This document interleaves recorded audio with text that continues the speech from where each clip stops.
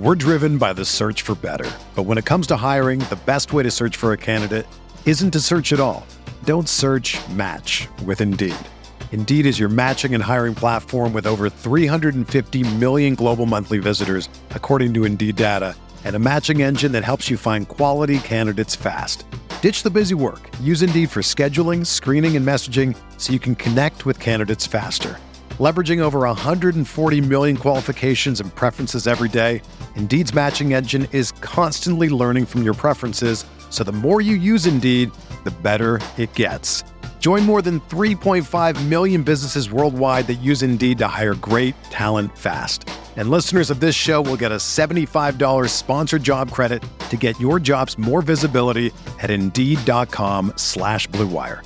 Just go to Indeed.com/Blue Wire right now and support our show by saying that you heard about Indeed on this podcast.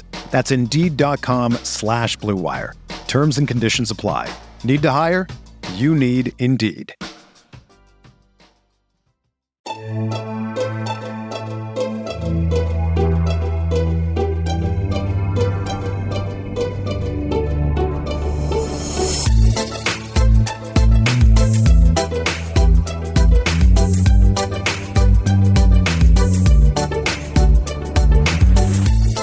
Hey there, Knicks fans. How you doing? It's your boy Andrew Claudio here with another episode of the Knicks Film School podcast. Hopefully you have already heard part one of this episode, which was supposed to be a quick introduction with John Macri, who I pulled off a vacation to join me as a guest. That's right, a guest on his own podcast. Welcome to Claudio Week.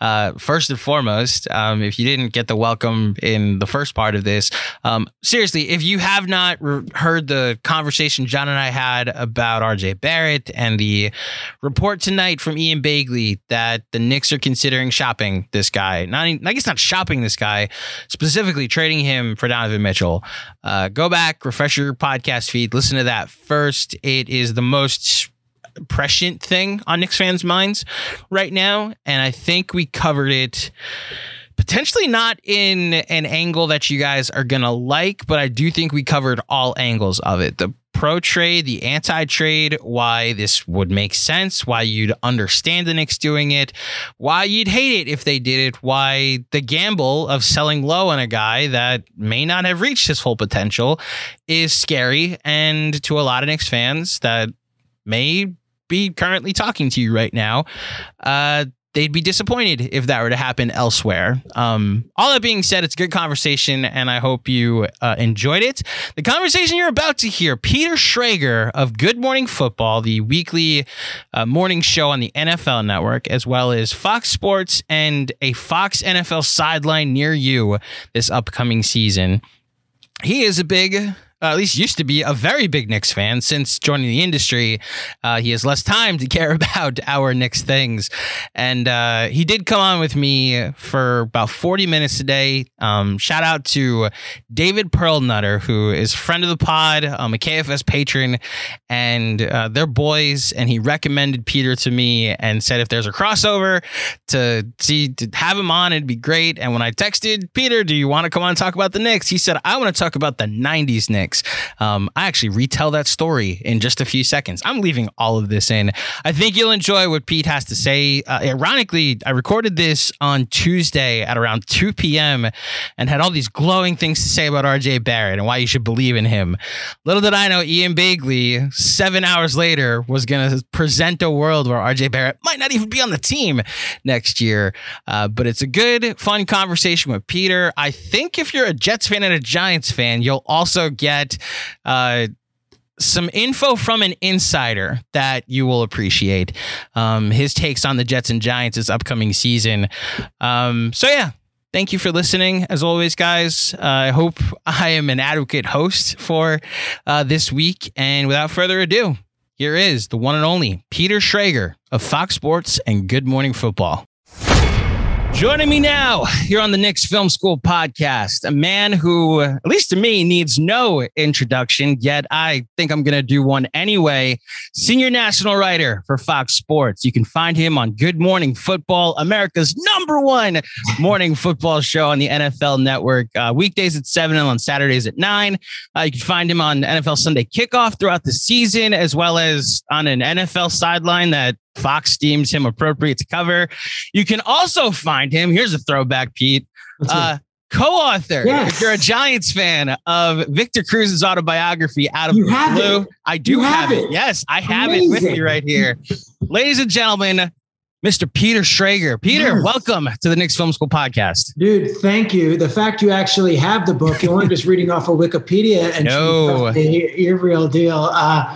I am a football reporter / analyst by day and a hoophead at night. I am so honored to be coming on. Let's chop it up because I got takes, I got thoughts, and I got memories to unload. You got takes and memories. So I'll start with the behind the scenes. Shout out to one Mr. David Pearlnutter, Captain Pearl, to those of you on Knicks Twitter who know of him.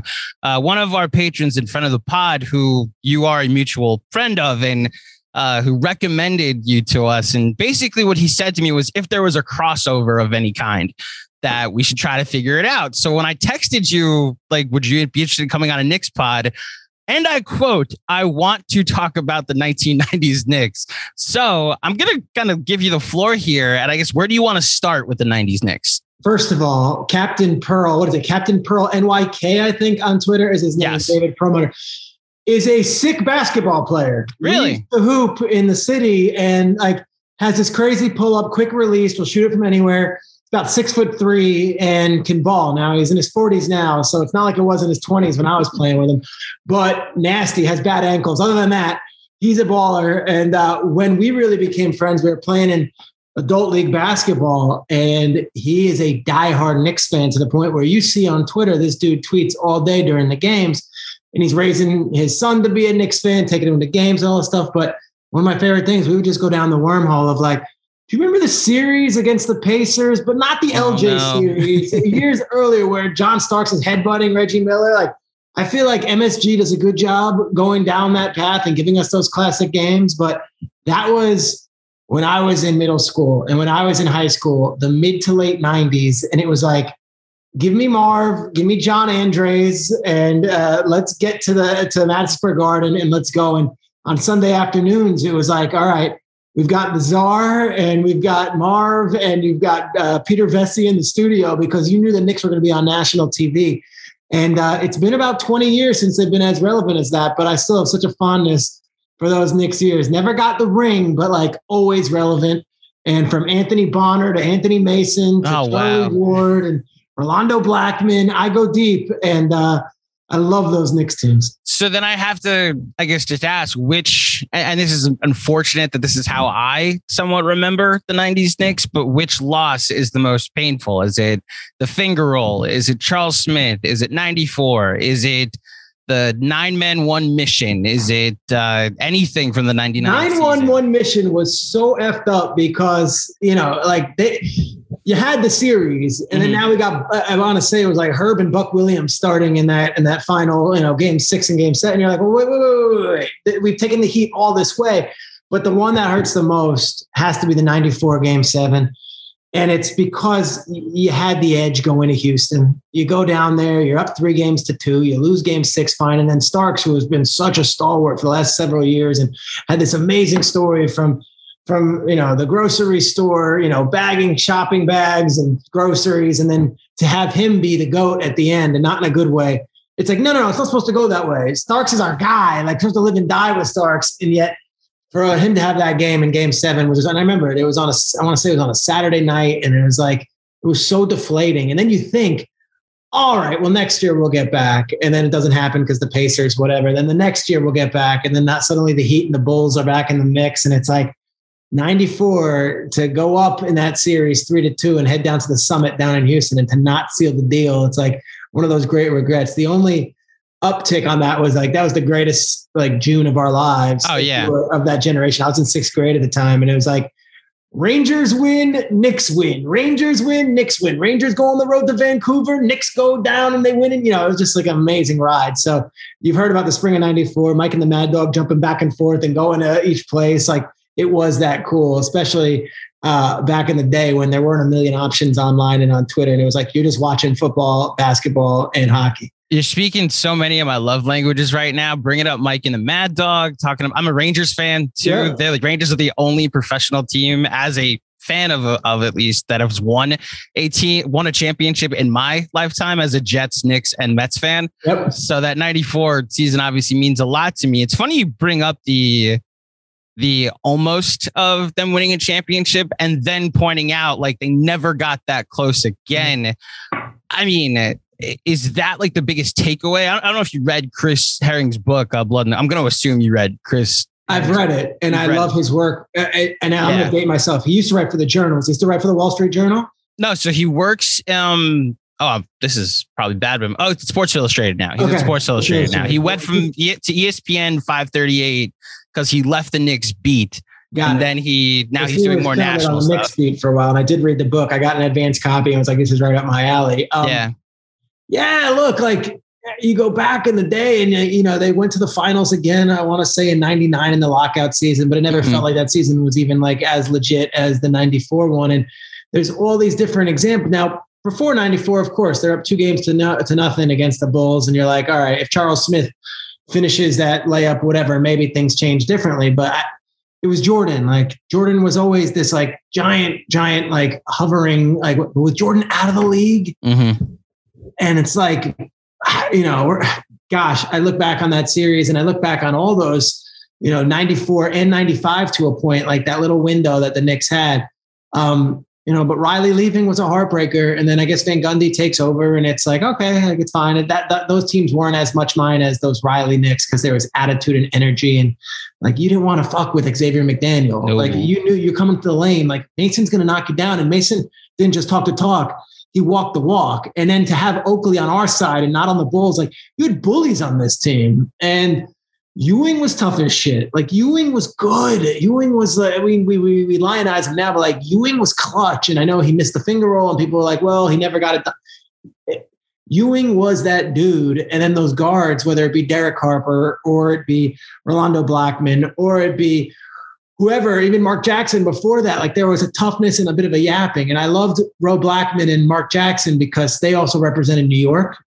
These guys, Mason was a New Yorker. Like these guys came out there and it was like rep the streets. Like you knew where they were coming from. So there was a cool identity and you throw in the, go New York, go and the whole thing. Like it was a time to be alive. And I know a lot of Knicks fans are younger now and they're repping the team. And I love the videos that got viral after, last year's season opener. Or even don't say bang bong is all I ask. I'm not even going down there. I know. Okay, good.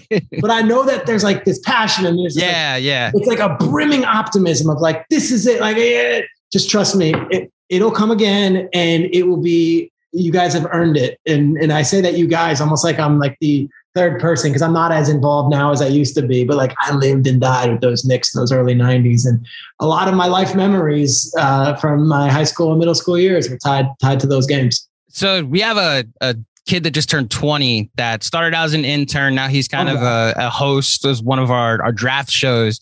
His name's Chris. And he, like, I always wonder why someone in their 20s, or at least that's just turned 20, what drew you to the Knicks? Because you don't have what I have. Like I have the 90s to go back to remember when that is. And it's why I hold as much as it's caused more problems now, probably that 2021 season that just happened, the We Here year. It's why I hold it probably in more esteem than it probably should be, because that now gave a generation of young Knicks fans the chance to understand what it's like when the Knicks are good. When they're hosting a playoff series. Right. They won one playoff game. Yeah. I was at that playoff game. Yeah.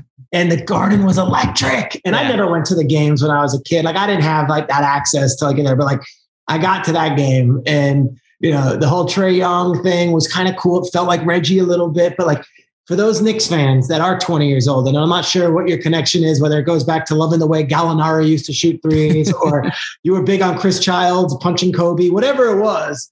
that generation, that younger generation, like, I think it's so cool that there's such a diehard fan base considering 20 years of terrible basketball, with the one exception of that one Carmelo year where they made a little run. I also hold the Melo. I'm very much the Melo stan of this channel and of this pod. So I hold that Melo year as a little more high regard than like a one-off.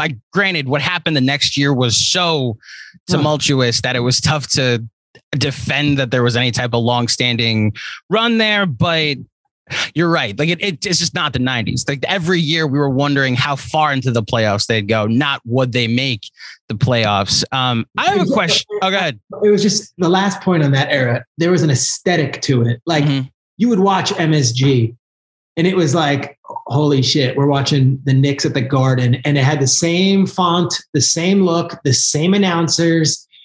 And then you go to the weekend games, and I mentioned this, but it was a big deal. ESPN is a competitor now. I'm at NFL Network, and I appreciate their coverage, and TNT does a fine job on their Thursday night stuff. But like those Sundays when you'd have the early game would be the Knicks against somebody, it'd be the Bulls, or it would be the Pacers or the Heat, and then it would be like the late afternoon game from the Key Arena, and you've got Tom Hammond is here with Steve Snapper Jones, and we're watching Sonics Blazers, and you didn't see Sonics Blazers all week long, or you didn't see the Phoenix Suns with Barkley and Marley. And it was just like Sunday afternoon. You do your cartoons in the morning, your rec soccer, whatever you got.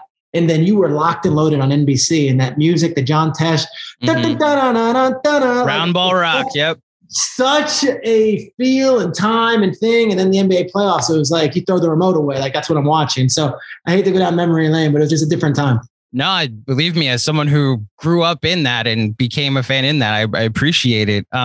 So you said you were in sixth grade for the 94 season. So like obviously someone who knows your career and has seen what your career has, I guess, ascended to at this point.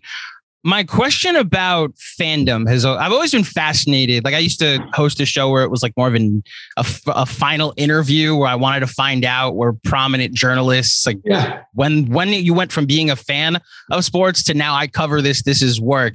Do you have a moment when you were watching sports, no longer as a fan? Did it click off right away once you got your first job? Interesting question. I grew up Giants fan in the NFL, and I'm not affected when the Giants lose anymore, like at all. Yet when they do win, there's a part of me that just feels great for the fans that I grew up with and like my friends that like live and die Giants. But the second you start covering this, it goes from being teams to like rooting for your people. And when I say people, it's not necessarily inside sources, but it's people who have opened doors for you. It's people that have been good to you, and it's players that have always treated you with respect, and they're all over the league. So Sean McVay and I did a podcast last year for Flying Coach. It's Flying amazing. Coach. You should go find it if you haven't heard it yet. It's a cool concept. And it started with actually Steve Kerr and Pete Carroll doing it for Bill Simmons. And then Simmons and I were talking, and McVay and I have been close friends for more than a decade. And he was willing to dip his toe in it. And we interviewed 10 different head coaches. So, McVay becomes not only a friend, but a brother and all this stuff. And so like when he's playing against the Giants, I have no great relationship with necessarily Pat Shurmur, so I'm rooting for Sean and his success. And of course I'm invested in that, but it's all from 30,000 feet. I'm not supposed to take sides. I don't have it. But when you see your people win and the guys that have been good to you win, and like, I love Todd Bowles, right? I love Todd Bowles. I've known him for years. When he was with the Jets, like I thought he might've gotten a raw deal there at the end. Like, so to see him with Tampa, like, there's a place in my heart for the Bucs, and it's not because I grew up rooting for the Creamsicle Buccaneers and John Lynch and Rondé Barber.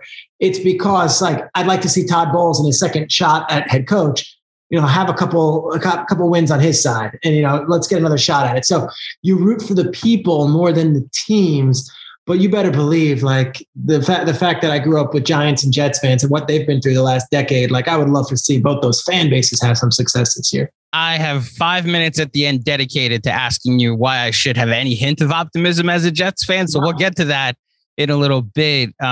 So part of that interview series, like Anthony DiComo, who covers the Mets, like grew up a Yankee fan, and he got to write the pinnacle book that's the autobiography of David Wright, something he probably never thought he'd do. Howard Beck, who covers the NBA, I think he's also now at Sports Illustrated.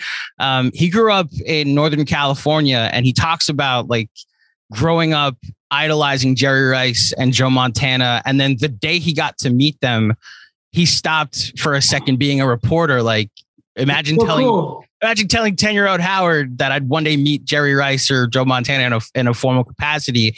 Do you have a moment like that where it was someone you grew up idolizing that you met? I don't geek out at the football or basketball guys. Like it's oddly enough, and I think you can appreciate this based on the people you've interviewed and such esteemed journalists. Like I freak out when I meet Jim Nantz. Oh, okay. I freak out when Troy Aikman shouts me out on air because I said something good on Good Morning Football. I love that I have, relationships with some of the broadcasting guys over the course of my career, like Kenny Albert, who's obviously Marv's son, works for Fox, and we were just in LA for a big Fox event, and Kenny and I talked for 20 minutes about the '94 Cup and how he was working as a young Cub, like radio guy doing that game and how he met his wife. And I was like, that's the shit I geek out on. I met Barry Sanders. I thought that was awesome. Lawrence Taylor, I got to meet at a young age when I was doing Inside the NFL, and it was like surreal. But I don't necessarily have that for the players because I never thought I could be a player. But when, the first time I met, James Brown, I thought that was awesome because I grew up watching James Brown, and I'm like, okay, now I'm in the same kind of room as James Brown. So I, not to flatter them all too much because they're all colleagues and contemporaries, but it's the broadcasting guys and the sports writers, Bill Simmons included, who I'm working with now, who I know he's got a lot of critics, but shit, when I was in college, the reason I'm doing journalism now is because I was addicted to his voice and the way he wrote about sports. And I think a lot of the sports bloggers and a lot of us on Twitter and all that stuff, where you can kind of blend the fandom with the objective commentary, I think that comes from Simmons. So to meet all these guys, that's where it's at for me. It's one thing that we've tried to do well here at Knicks Film School, like try to blend objectivity and like, yes, you're coming here because we are a Knicks fan run site, but like we try to be as objective as possible about our coverage.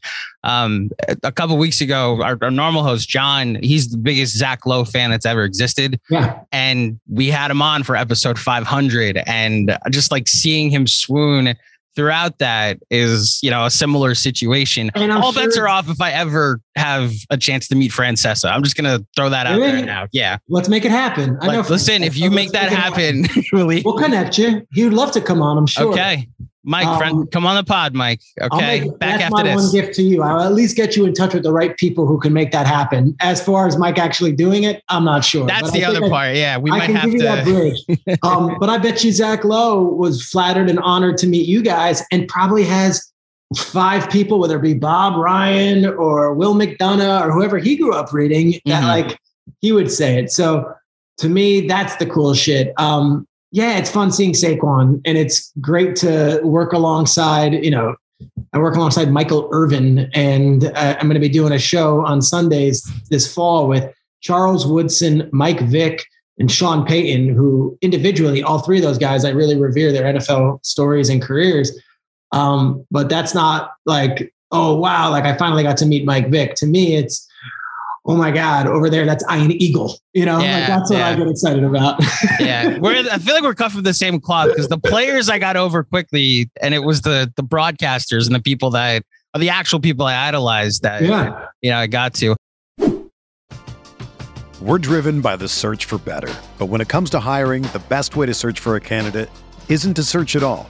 Don't search, match with Indeed.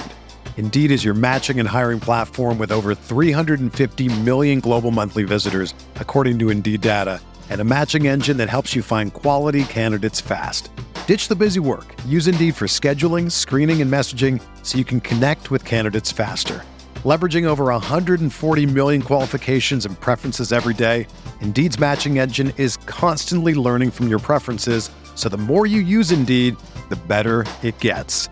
Join more than 3.5 million businesses worldwide that use Indeed to hire great talent fast. And listeners of this show will get a $75 sponsored job credit to get your jobs more visibility at Indeed.com/Blue Wire. Just go to Indeed.com/Blue Wire right now and support our show by saying that you heard about Indeed on this podcast. That's Indeed.com/Blue Wire. Terms and conditions apply. Need to hire? You need Indeed. You said you have NBA takes, and we're recording this on Tuesday at around 2:00. Kevin Durant this morning announced that he's going back to Brooklyn, or I guess the Nets announced that he's going back to Brooklyn. It's funny how I love how Mark Berman worded it, that only the Nets would drop a press release that the guy already under contract is coming back.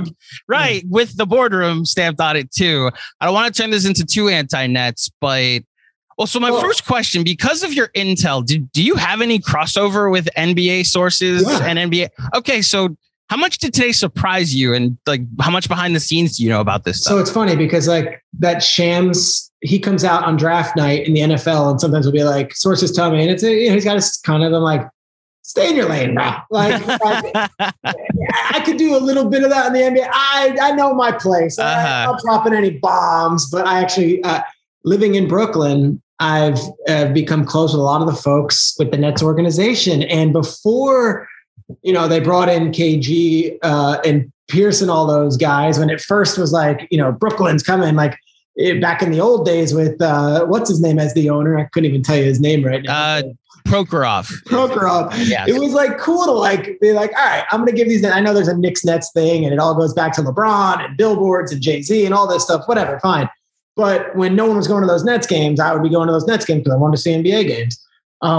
This new version, they're really good. They're not very likable. It's hard to say, okay, I grew up in New Jersey, which I did, and had a place in my heart for Kenny the Kid Anderson and Derek Coleman and Petro and Sam Bowie and Ron Anderson and those Nets teams of the 90s. And then to be so it's Durant, Harden, Kyrie, and the cast of characters that are all coming along as strap hangers for this ring. And then Harden wants out. Kyrie, you don't know if he wants out or wants to be there, doesn't want to be there. And this Durant thing, the last 60 days, what was that? What? So then today to be just kidding, I'm not trying to fire the GM and head coach. They're my guys. Who in their right mind wants to root for that whole situation? So I just, as a Brooklyn guy, and Patty Mills was around the corner, I see him. He's he lives here. That's cool. To me, the fact that Nash lives in the neighborhood and he lives in Brooklyn and I see Nash and his kids, that's awesome. I want to root for the Nets in a little bit of a way to see they're cool for New York, to have the Knicks and Nets. But if Durant wins a championship with the Nets, who's I don't know, who, where's the heart there when he just tried to pull this whole stunt for the past 60 days?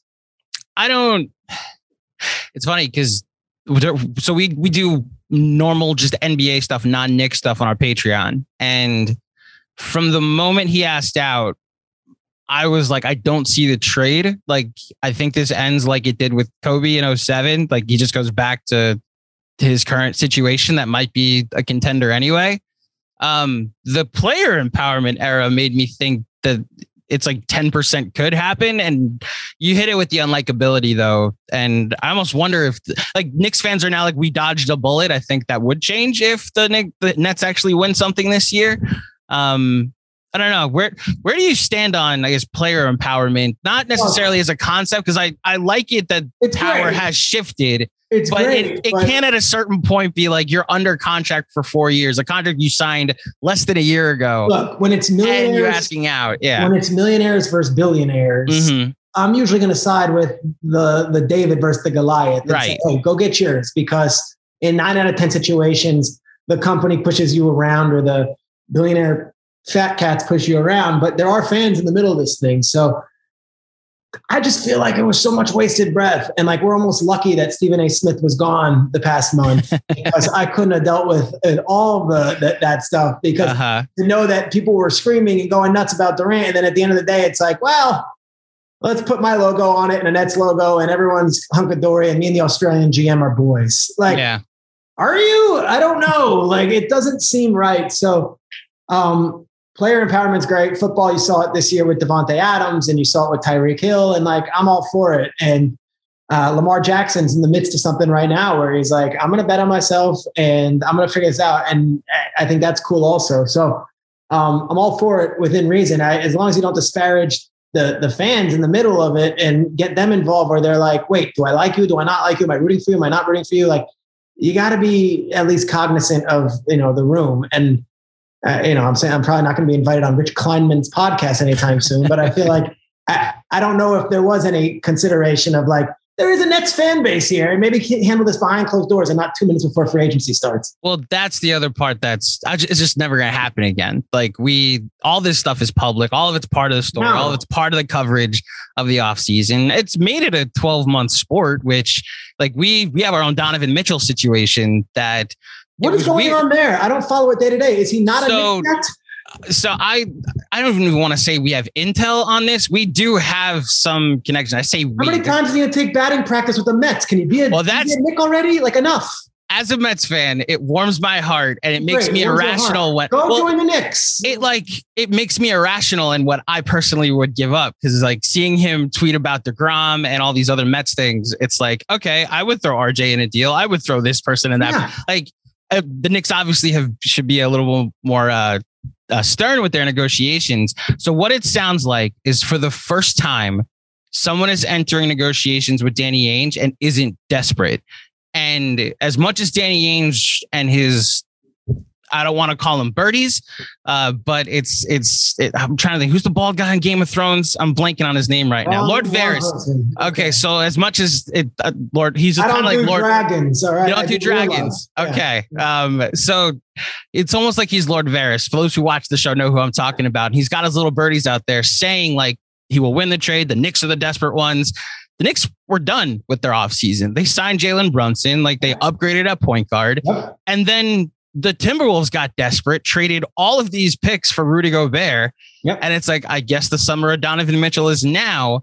So they went into these negotiations with an offer. It sounds like they got close one night on an offer. And then Danny Ainge came back and said, well, you have to throw in one more thing. And Leon Rose was like, no, I'd actually rather. And was it RJ Barrett? No. It was like another unprotected pick, because the Knicks don't just want to make a trade for Donovan Mitchell. They also understand that doesn't complete a championship roster. They then also want to have enough assets to make the next another move. Yeah. Right. So listen, the KD thing kind of held up all of the negotiations for everybody. Beverly was saying, like, you're holding up everybody, bro. Like, make a decision. So now that that's done, some momentum might come now that there aren't 7 other teams, waiting to see what KD does before that. So like Phoenix might get involved. The Heat might get involved. I don't see a team that can beat the Knicks offer. What is the Knicks offer exactly? I heard 6 picks. That seems like a lot. So what Shams said the other day is 2 unprotected firsts, 3 protected firsts. So 5 first-round picks total. And then Evan Fournier, Obi Toppin, and salary filler. Done. What are we talking about? Done. I've watched the NBA draft the last several years. First-round picks mean nothing anymore. So the Jazz turned it down, though. The Jazz would like more, is what I'm saying. The Jazz, I think. Obi was a nice story. Get rid of him for Donovan Mitchell. I'm a bit of an Obi. I'm an Obi stan, and I understand if the Knicks want to give up fewer unprotected picks, and because it's so hard to move Julius Randle, like Obi probably doesn't have. Where are we at with him now? It's complicated because he was such a revelation 2 years ago and embraced the city. And his kid, it was adorable. Right. And all those feelings went away because like one Obi fast break turns the Garden back to the 90s. And like he's a bit more efficient than Randall. All those long twos that were falling when nobody was allowed in the arena now aren't falling because everybody's in the arena. There were some effort questions last year. There's the thumbs down thing that happened. It was so weird. And he just signed a 4-year extension. So a lot of money. So it's tough to say that like we went into this offseason thinking like number one priority should be to trade Randall. Yeah. We went around to multiple other insiders, reporters from other fan bases. Like, do you want Julius Randle? Do they want Julius Randle? Is there a market? We just couldn't find a deal. So now that the KD conversation's done, there was a report that Phoenix might be looking for a power forward. So there's the pipe dream that maybe they're interested in Julius Randle. There's a Charlotte deal out there because of what's happened to Miles Bridges. that they might be in the market for somebody that they can at least have under contract for the next 4 years. That doesn't. I like Mitchell, man. I like Mitchell. I think I do too. Yeah. Points. There's a local tie, obviously, where there's pops and all that. And like, I don't know. The NBA Eastern Conference, Boston went from being a whatever team to like suddenly in the finals this year. Like, I feel like the Knicks are not that far away. If RJ, if Randall gets his act together, and then who knows, you bring Donovan Mitchell and you also have Brunson. Like, that's a good 4. So here's where I stand now. And it's one thing that I think some Knicks fans are forgetting is just how good Donovan Mitchell is. 2 years ago, with him as their best player, the Jazz were the 1 seed. Like the Knicks haven't been a 1 seed since 1993. 1994. So it's tough for me to turn down something that would make the Knicks immediately a 1 seed, or not even a 1 seed, but just like have a guy that's that good. And I think because the ceiling doesn't make them a championship contender, there's the hesitation, like you don't throw that type of deal in. There's also like, because our kids are homegrown, we are less likely to want to trade them or want to get rid of them. Like Deuce McBride isn't untouchable to some people. Quentin Grimes isn't untouchable to some people. I will also say in defense of some of those. Who's the other kid from Kentucky, the point guard? Who did we get from Kentucky a couple of years ago? Oh, we got a couple. Kevin Knox was a Kentucky guy. Knox. That's now in. Not Grimes. There's another guy. Emmanuel Quickley. Yeah. Now, Quickley, I think, would actually be a perfect 6 man on the Knicks. There's a movement out there that thinks that he could be a starter / all-star. I'm not there yet, but I don't want to completely disqualify it because there is some math to support a high volume version of him. Yep. What I will say is like there is a team construction issue if you put Randall, Barrett, Mitchell and Brunson on the floor together. Too many shots. There's just one basketball. Like I don't see how, like, Barrett has been good off ball once, but he's much better on ball. Same thing for Jalen Brunson. I'm peppering you with questions because you're the expert. Oh, believe me, I'm happy to answer. Barrett, disappointment. Oh, not at all. Exceeding expectations. I mean, I thought coming out of Duke, this was, when they took him 4th overall, I thought this guy was going to be a sensation. He's had his moments, but you guys are happy with Barrett? Well, so for the happiness, depends who you ask. What I'll say is the tough part about the draft class he's in is Zion. It's just pure talent, was clearly far and away number 1. Ja has the talent and walked into a situation that's perfect for him. The guy was 2nd team All NBA last year, and his team was 20-5 when he didn't play. And then Darius Garland has walked into a competent situation. Really good. The situations RJ has been in his first year, he was on the court with 7 other forwards at the same time. Yep. So it was tough to find like any type of spacing. So his like any type of development that was supposed to happen. Why can't he make free throws? Well, that's something he's just personally got to work on. But like the 3-point shot was really good his 2nd year. It took a step back, and as his volume went up, some of his accuracy, his efficiency went down. But I think the fact that he gets to the line is one of my bigger takeaway, because free throw improvement can improve with time and with practice.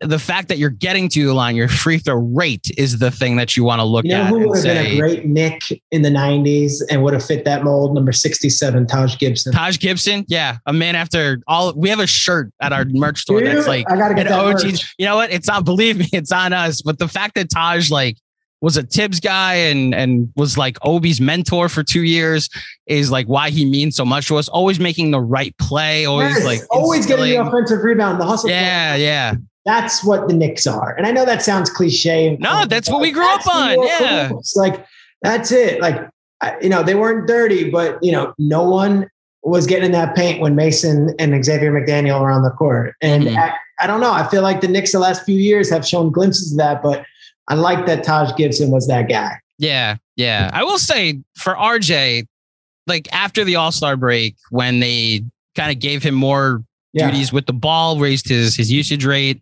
We're talking a guy averaging close to 24 a game.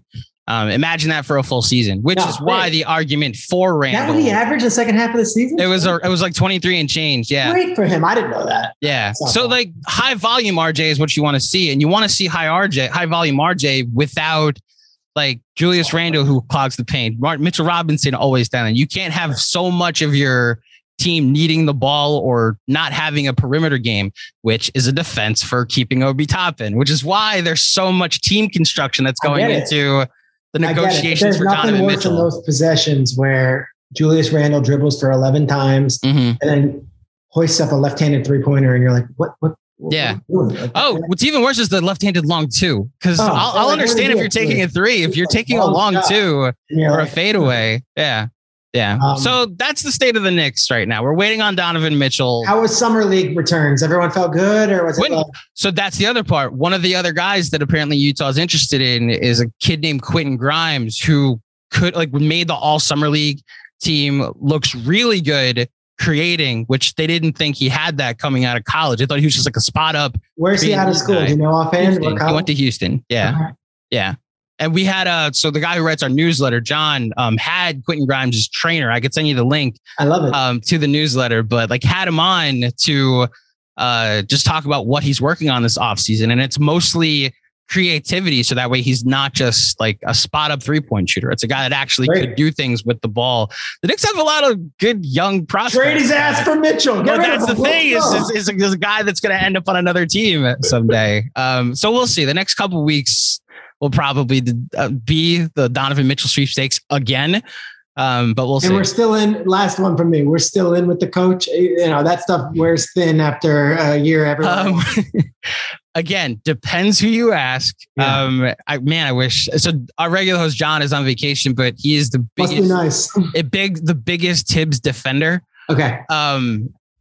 I personally think last season got frustrating because he was doing everything he always does, like playing veterans over kids, playing the guys he thinks are ready to help you win over other ones. And I think he held on to the Alec Burks and the Taj Gibson and the older veteran leash too long when you had younger energy, because the Knicks needed to play at pace to have any type of chance to win last year.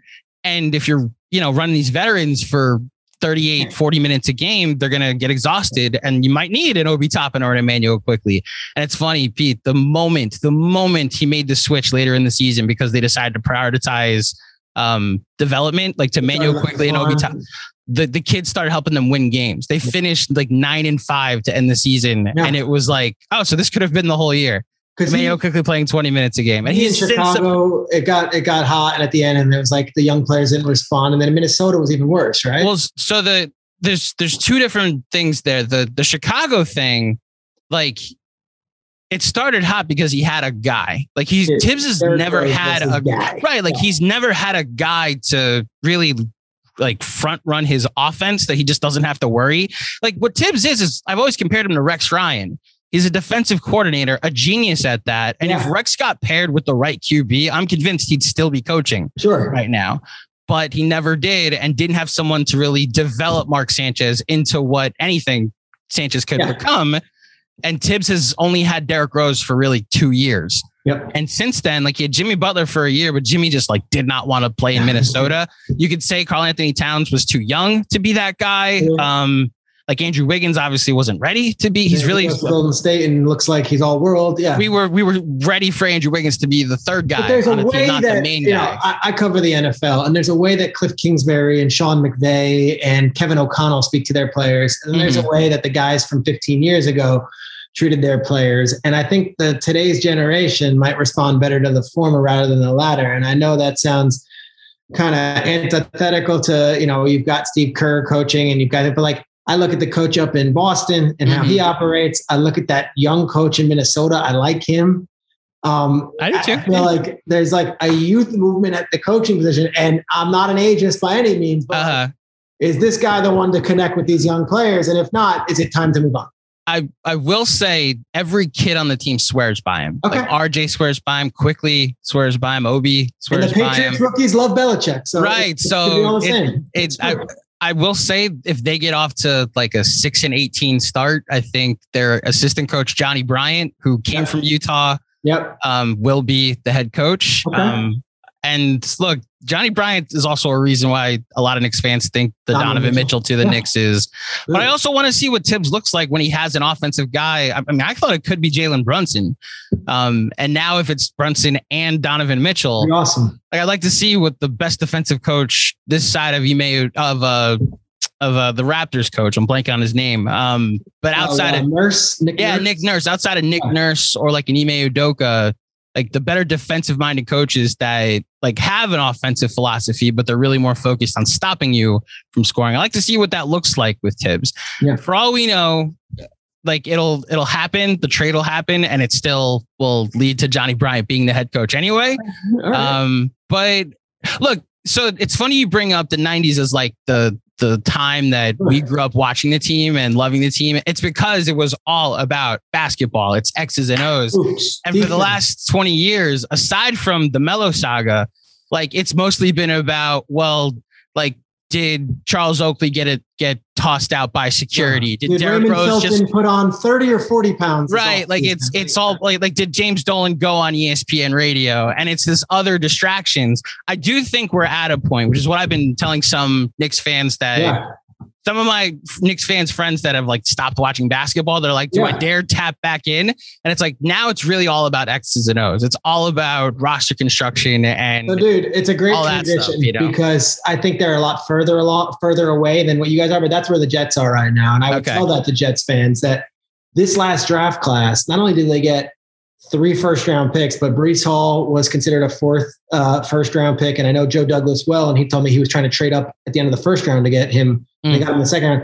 And there's this kid, Michael Clemens, who's a defensive lineman out of Texas A&M, who missed the Senior Bowl because he wasn't feeling too hot and didn't get a chance to do that. And then he slips to day 3, and he's a beast also. So, like, the Jets have 5 different guys. And then you add in Ruckert, who's going to be a tight end, 6, that are in this draft class alone. And Saleh is as likable and as rootable a coach as you'll find in the league. So, like, they're not going to win a ton of games this year, the Jets. And maybe you don't want to tap in and waste your Sundays at 1:00 watching them lose to the Bills and the Dolphins and the Patriots this year. But if there is a time to get in from the ground up, and I know they've heard this the last decade, like Jets fans, like this is a very, very promising future with this team. And that's without me even talking about the quarterback, who I'm not sure on yet. Yeah, that's the thing I was going to ask you is like, so I have 2 friends I want to shout out. My buddy, so friend of the pod, his name is Yash, who is as optimistic a Jets fan as you'll find, was on the 10-7 bandwagon for the Jets until the Wilson injury.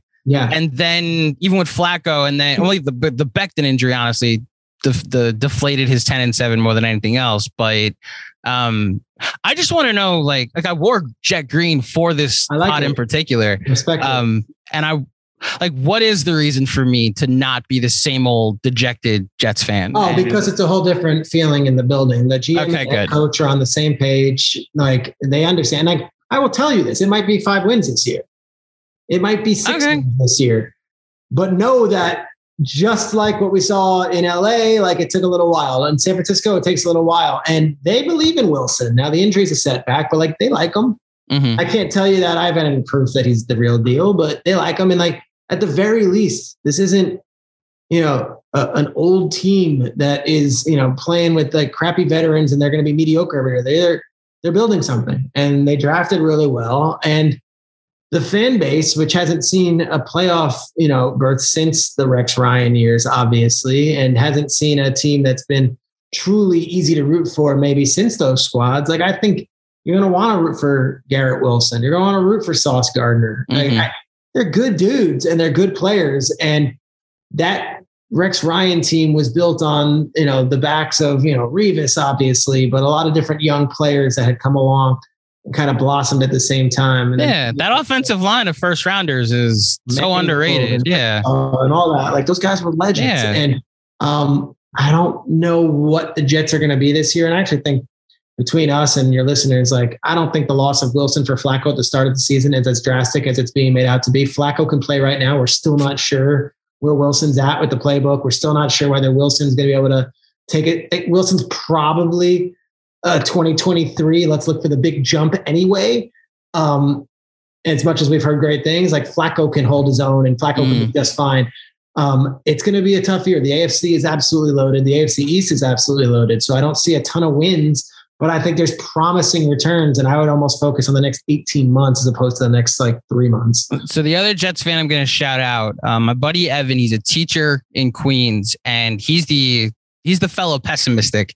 Jets fan, and his mom works at Clemson. So he grew up like a Trevor Lawrence, like a Clemson fan. And when the Trevor Lawrence sweepstakes were happening, it was his dream come true that like this guy's going to be a Jet. And then with 3 weeks to go, it gets ruined. They beat the Rams in a nothing game. And I'm the one that's like, just nail the 2 pick. But like, I also understand from his perspective, like you have the right to be upset, but he's even been starting to get me a little more optimistic about Zach.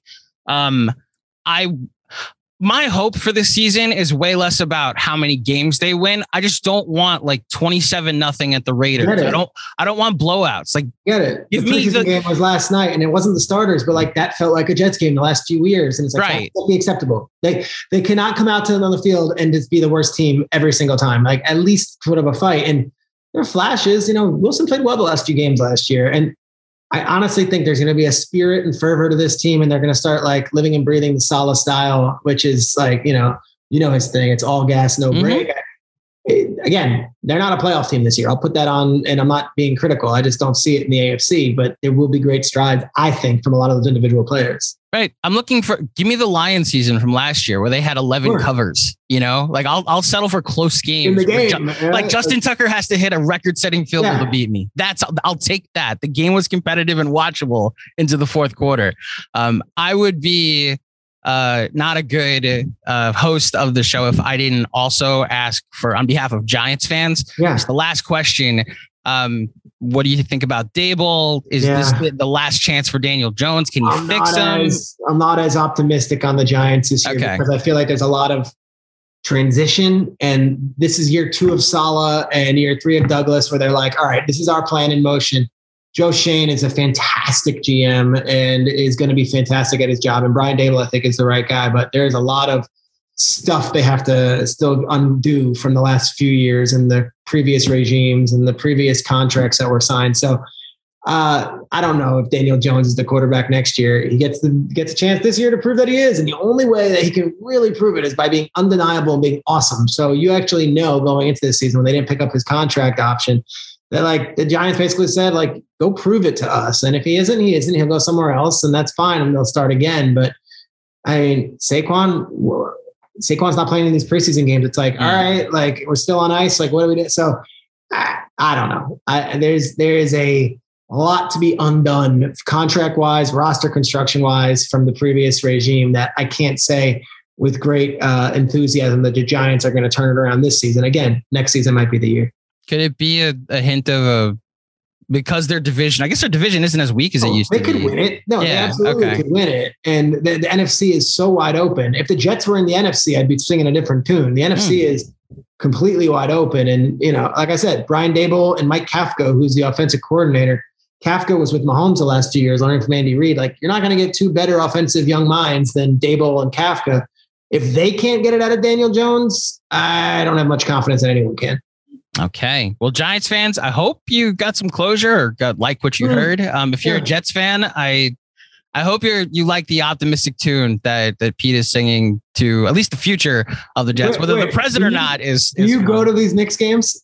Or you watch at home? We watch at home. Yeah, because we do these post-game live streams. You live tweet, We live tweet, and we live stream afterwards on our YouTube channel. Yeah. All right, I got to follow all of it. I go to a couple of Knicks games a year. My hours are crazy. I got to be up at 4 a.m. every morning, so I don't go to a lot of the evening games. But sometimes during March and April, they've got those Sunday afternoon games. I'll get to them. And I went to the last few years Martin Luther King Day games. Last year was against the Hornets. I love going to the Garden. If you're ever at the Garden and I'm there, I would love to, get absolutely. In fact, I might be kind of announcing something right now. So last year we did an event with MSG where we actually got to watch a game in a suite, and it was like presented by MSG, a bunch of our followers, and we got to watch a game with a bunch of our fans. Maybe that's the game that we get to meet up. All due respect to Wally Zerbiak and whoever else is in the booth, I would be fine with you guys on MSG and actual perspective as well. Let's go. Absolutely. Peter Schrager, ladies and gentlemen. Before you get going, if anybody has no idea where to find you, please tell the folks where they can find you. My Twitter handle, I don't do Instagram. My Twitter handle is at PSCHRAGS. And then I host the morning show on NFL Network every day, 7 to 10 on NFL Network. Our show is a little different. It's not just ball. We talk NBA, we talk pop culture, we talk all sorts of shit. So my Game of Thrones reference aside, I can usually hang with most things, and I appreciate being on. This is awesome. Absolutely. Thank you, Pete. Thank you. A humongous thank you to two people, to David Perlmutter, first of all, for setting this up. David, this was way too nice of you. Thank you for making this possible. And of course, to Peter Schrager for coming on today's pod. I hope you all enjoyed it. If you're a football fan and this was the first time you've heard of Peter Schrager, let me recommend 4 things. The first is, of course, Good Morning Football, the morning show that he hosts on the NFL Network alongside Jamie Erdahl, Kyle Brandt, and Jason McCourty. As he mentioned, it's not necessarily a football show. Obviously, football guides the conversation, but it isn't the only conversation. I have a buddy who's a pastor out in Long Island. I'm pretty sure he's tuning in for this episode specifically, who, like, if you walk into his office during the hours of 7 a.m. and whenever Good Morning Football goes off, this show is on. He is a very loyal watcher of this program, and I'm sure he enjoyed this episode. Shout out to you, Pastor Jeff. Good Morning Football, every time I've watched, especially on a Monday morning after an NFL weekend, has been entertaining. It's been informative. And I think if you're a football fan and you're not watching, you should check it out sometimes. I've enjoyed or appreciated their coverage of the Deshaun Watson part as well, which I'll just leave that at that.